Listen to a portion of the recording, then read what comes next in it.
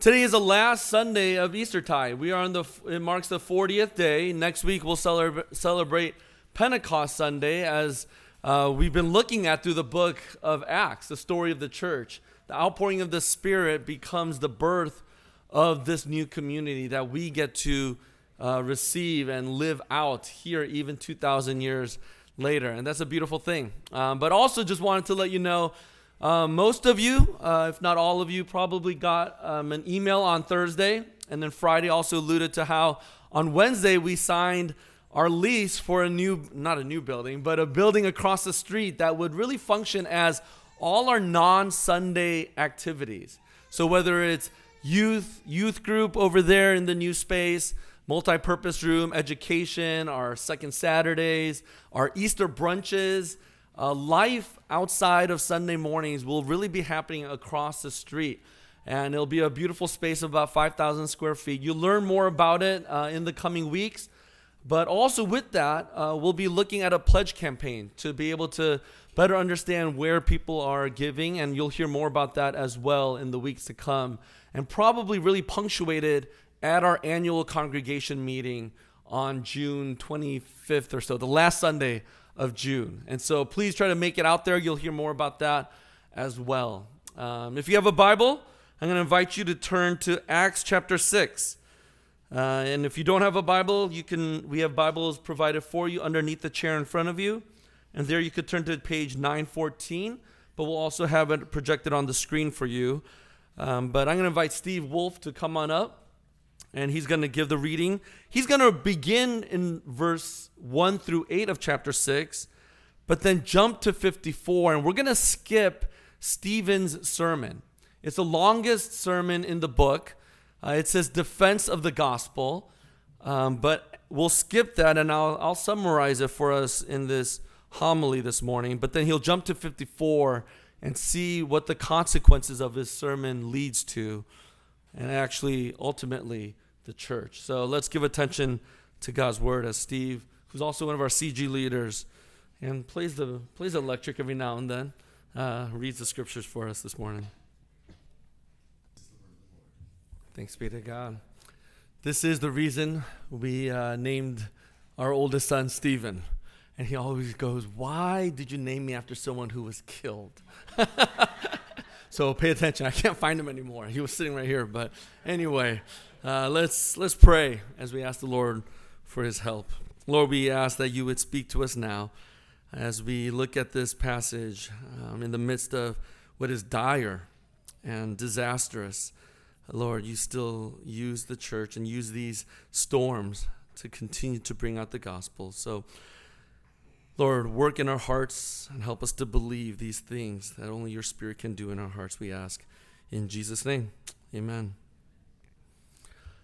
A few weeks ago on This American Life, the host, Ira Glass, he talked about the things that happen that are disastrous, and in those moments, the thoughts that go on in our heads. Now, he shared about how he had multiple accounts where he would ride his bike, and on rainy days, as he would fall, he shared about all these different thoughts that went through his mind as this disaster occurred.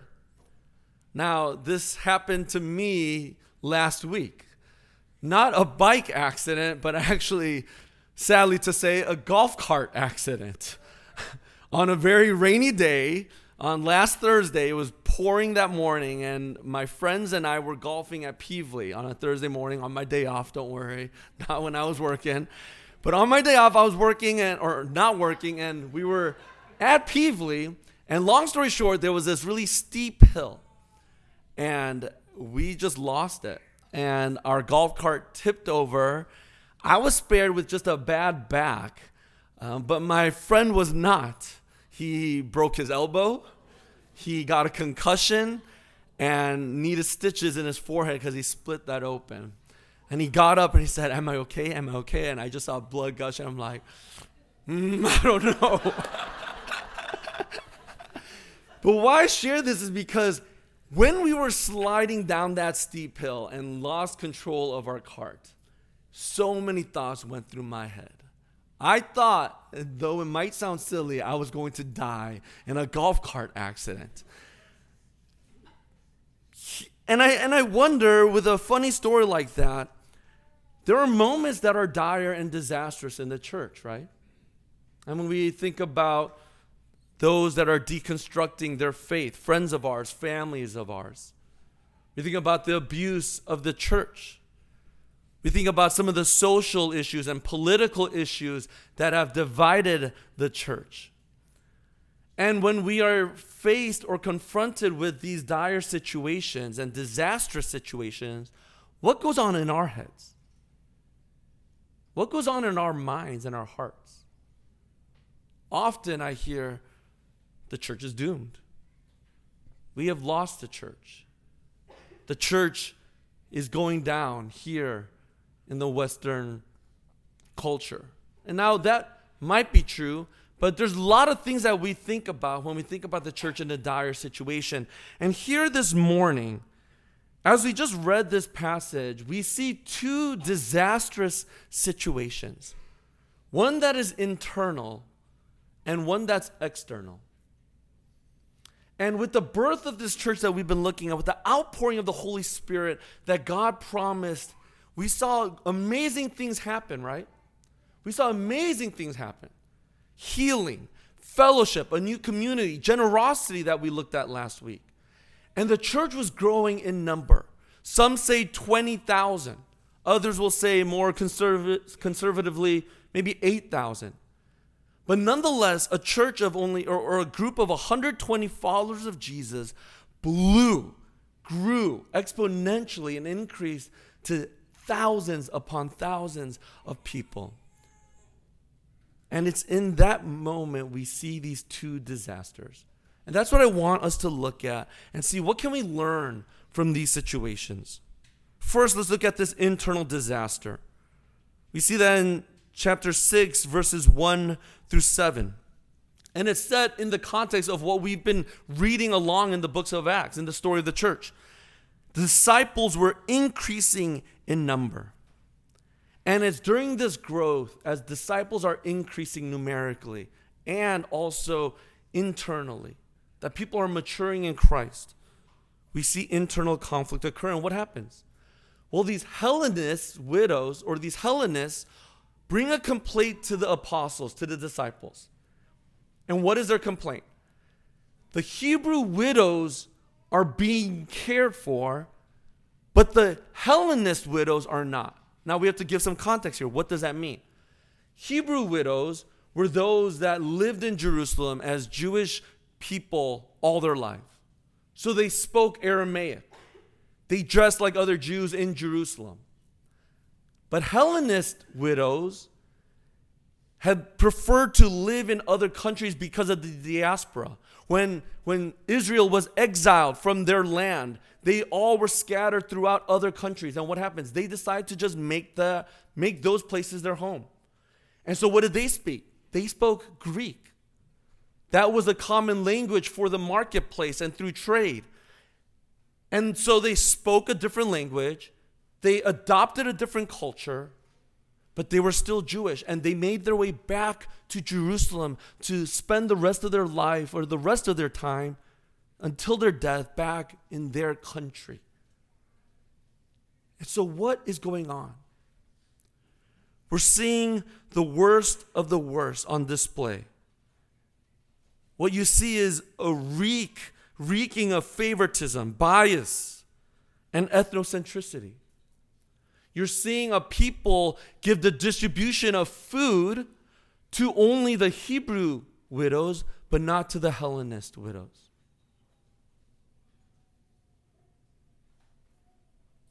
This was a huge threat to this new family of God, this new fellowship, this new community. There was not care and love and mercy and generosity being shown to the vulnerable that looked different from them. The family of God was being divided because of hostility and hate and biases for another group of people, even though they were in the same family of God.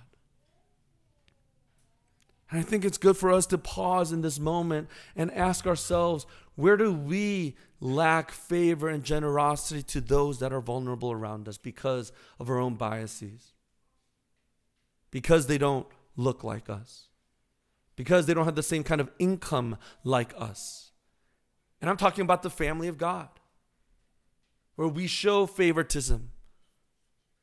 Do we see that happening even in our own church family, in this new community?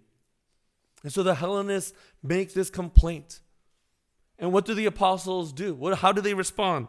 Well, we see that in verse 2. It's not right that we should give up preaching the word of God to serve tables. And so what do? They tell them to choose. They delegate their own church to choose 7 men who will help and serve and provide mercy, not only to those that are widows, but to all that are vulnerable, to help and assist the church, because the apostles felt the need and importance to continue to preach the gospel. And what were the qualifications of these 7 men, these deacons? They had to be, in verse 3, good repute, full of the Spirit, and full of wisdom. And what's fascinating is that these deacons, these 7 men, were all Hellenists. Think about that. These are all Greek names. And what the apostles do is, in their wisdom and in their beauty of seeing the vulnerable being exposed and not cared for, they choose 7 of those from their camp, from their rank, who are being hated on, not treated fairly, and they put them in a place of authority to serve and to care and to show mercy. And this is what we try to do at our church as well. From this model, what we see is we have these 2 offices, elders who shepherd and teach and rule, and we have deacons who serve, who provide mercy and care. And it's not like one is less or more important than the other, no. What you see these apostles do is they give their authority away. Do you see that? They give their authority away so that these 7 can care for those that are in need. And we have to be able to see Jesus did the same exact thing, didn't he? Jesus wasn't only just the good shepherd, but he was also one who came to not be deaconed, not to be served, but what? To serve, to deacon, and to give his life as a ransom for many. And this is what they do. They serve. And that is the beauty of this church. In the midst of an internal threat, a house divided, what? Cannot stand. And yet here, we see through wisdom and strength and grace, the church continues to flourish. In verse 7, and the word of God continued to increase, and the number of the disciples multiplied greatly in Jerusalem, and a great many of the priests became obedient to the faith. Isn't that beautiful? In the midst of this internal conflict that could have destroyed the church, God uses it to bring about beauty and continue to grow the church. Think about our church for a moment. I don't think it's a coincidence that as I preach a sermon on deacons being appointed to serve the widows, only 3 weeks ago, we had Yoshi become a widow when her husband Mike passed away. And as we think about even our deaconesses, Chris and Dana, that get installed only a month ago or so, we see these things coming together. And what does it look like for us to care for those who are vulnerable within our own church? Yoshi, who's not only a widow, but also has special needs. What does it look like for us to actually do the work that God has called us to do?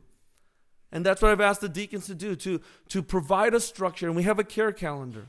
What does it look like for us to serve and to provide not only food, the distribution of food, but to provide hospitality, friendship, love, prayer, to meet with her in her home because she is there more often than not. What does it look like for us to care for those in our own home? This is what the church looks like. In the midst of internal disaster and opposition and threat from within, the word of God increases. It's beautiful. But the second thing we see is not only this internal disaster, but this external disaster. Now, one of these 7 that was appointed was Stephen. And he was a man full of wisdom and faith. And it also goes on later in verse 8 to say he was full of grace and power as well. And he had the ability to teach and preach and engage people in a way where people were jealous of him. So much so that these people began to plot how they might actually bring about his ruin. And so what's the best way to do that? You bring false charges. And these 2 false charges were one of the temple and the Torah. Those were the exact same charges that the Sanhedrin brought to who? To Jesus. Jesus was brought up on these 2 same charges, the temple and the Torah. And Stephen has to give a defense, and we won't go into that. And I really actually encourage you to read that chapter 7 of Stephen's defense, because it is absolutely masterful. This Sanhedrin, this Jewish council in Jerusalem, do not believe Jesus is the Messiah. So do you know what Stephen does? He doesn't talk about Jesus. He only brings Jesus right at the end, but rather he uses the Old Testament, what they believe in. And he uses the Old Testament to show them that God did not dwell in a temple. He dwelt all over. Where did God meet Moses? Where did God meet Abraham? And he uses the Old Testament to show them that their charges were false. About the Torah, he uses the Old Testament and says, you guys failed and failed over and over again to keep the law. And God kept sending more people your way. Prophets, priests, kings. And you kept rejecting them. And at the end of his defense, what does he do? He says, and you also betrayed Jesus, the Messiah, and you murdered him. Now that ain't good, right? I mean, that will offend. And that got them angry. So angry that the way Luke describes it is he says they grinded their teeth. You know, the grinding of the teeth, the gnashing of the teeth. And so they drag him out into the city. And what do? They bear their clothes off because they're about to kill somebody. And they lay it at Saul's feet, who we're going to learn a lot about, the one who's the pillar of the early church. They lay it at his feet as he watches and gives approval for the stoning of Stephen. And as Stephen is pelted with stones and killed, what does Stephen say? Just like his Savior, he says, Lord, receive my spirit. And he says, Lord, do not hold this sin against them. Beautiful. Absolutely beautiful. In the moment of his death, falsely accused and dying, he says, forgive them. What began with the persecution of Jesus, then the persecution of the apostles, then the persecution of a deacon named Stephen. What happens next? They begin to persecute the church. Look at verse 1 of chapter 8. And there arose on that day a great persecution against the church in Jerusalem. And they all scattered throughout the region of Judea and Samaria, except the apostles. Devout men buried Stephen and made great lamentation over him. But Saul, the one who approved of this stoning, was ravaging the church. Ravaging was actually a word to talk about lions and animals that would destroy and kill their prey. Saul was ravaging the church. And entering house after house, he dragged off men and women and committed them to prison. You see this external disaster unfold right before our eyes. The church is being persecuted now. And what happens? They all scatter. This new community, this new fellowship, this church, ecclesia, is now no more. the persecution has tore this new church apart, and they scatter throughout Judea and Samaria. But what is an absolute disaster that could end the church becomes the propulsion for the church to continue to grow. Do you remember what Jesus said to the disciples as he ascended on Ascension Sunday today? He said, "You'll be my witnesses where? In Jerusalem and in Judea and Samaria." And what do you see here? Where do they scatter? To Judea and Samaria. In the midst of absolute death, persecution, suffering, hardship, God uses that to to explode the church out into the Gentile nations, out into the other countries, so that what? Men, women, and children who are being persecuted continue to hold the good news of the gospel of what Jesus has done to tell them and share. And this gospel story that they've never heard before, they begin to believe. And the church continues to grow and grow. Brothers and sisters, if you don't hear anything else, hear this. The way of the church is the way of the cross. It's the only way. The only way we ever find glory. The only way we ever find resurrection is through the cross. It's through suffering, through grief, through death. That is the way the gospel and the church and the cross has always worked. It is through near disaster that the church continues to grow. God's ways are not hindered. God's ways can never be thwarted, even with a disaster like this. Tim Keller, as John shared about him, said this: "We want the storylines of our lives to go from strength to strength, success to success, and then happily ever after. But throughout the Bible, we see something completely different. A persistent narrative pattern of life through death, triumph, through weakness." That's always the way it works. Tim Keller, in his obituary that our denomination magazine or journal wrote about on Friday, said this about his church: "Redeemer started small, with only around 50 members at first. But under Keller's leadership, the little church began to grow. By the dawn of the new millennium, nearly 3,000 people attended Redeemer's Sunday service. After September 11th terror attacks, some 5,400 reeling Manhattanites poured through the church's doors, searching for meaning, comfort, and hope. Trauma and tragedy fueled a growth spurt, and numbers of new converts soared." A disaster like 9/11, trauma and tragedy that we think would kill and destroy a church, fueled the growth of the church. Why? Because of the gospel, because of this good news of Jesus. And that's true of you and me as well.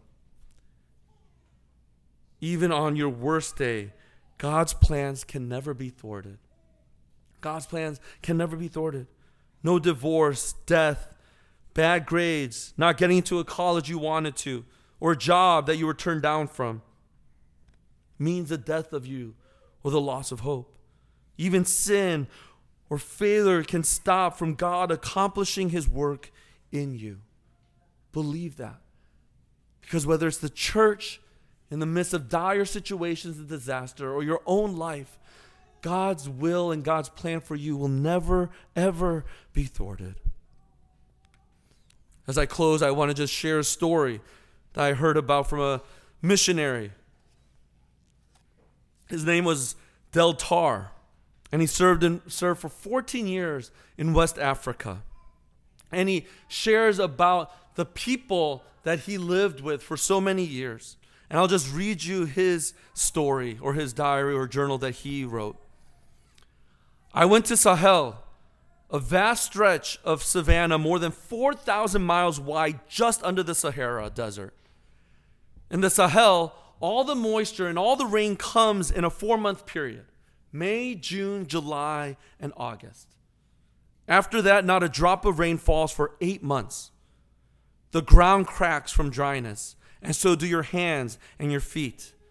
The winds of the Sahara pick up the dust and throw it thousands of feet into the air. It then comes slowly drifting across West Africa as a fine grit. It gets into your mouth, it gets into your watch, and stops it. The year's food, of course, must be all grown in those 4 months. So guess what October and November look like? Those are beautiful months. The storerooms are full. The harvest has come. People sing and dance. They eat 2 meals a day. December comes, and the barns start to recede. Many families skip morning meals. Certainly by January, no one is still eating 2 meals a day. By February, the evening meal diminishes. The meals shrink even more during March, and children succumb to sickness. You don't stay well on half a meal a day. April, the month before the rain comes, is a month that haunts my memory. In it, you hear the babies crying in the twilight. Most of the days are passed with only an evening cup of gruel. Then inevitably it happens. A young boy, 6 or 7, comes running to his father and then says in excitement, "Daddy, Daddy, we've got grain."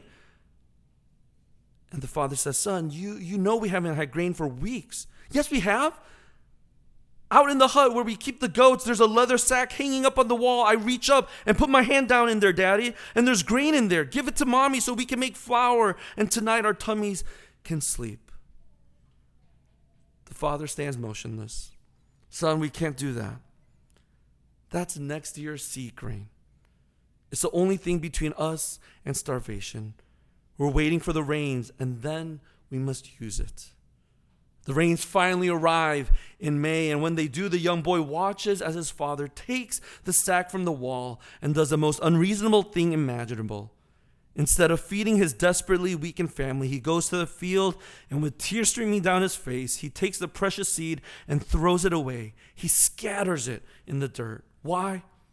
Because he believes in the harvest. The seed is his. He owns it. He can do anything with it he wants. The act of sowing, it hurts so much that he cries. Don't expect to rejoice later unless you have been willing to sow in tears. This is the way the gospel works.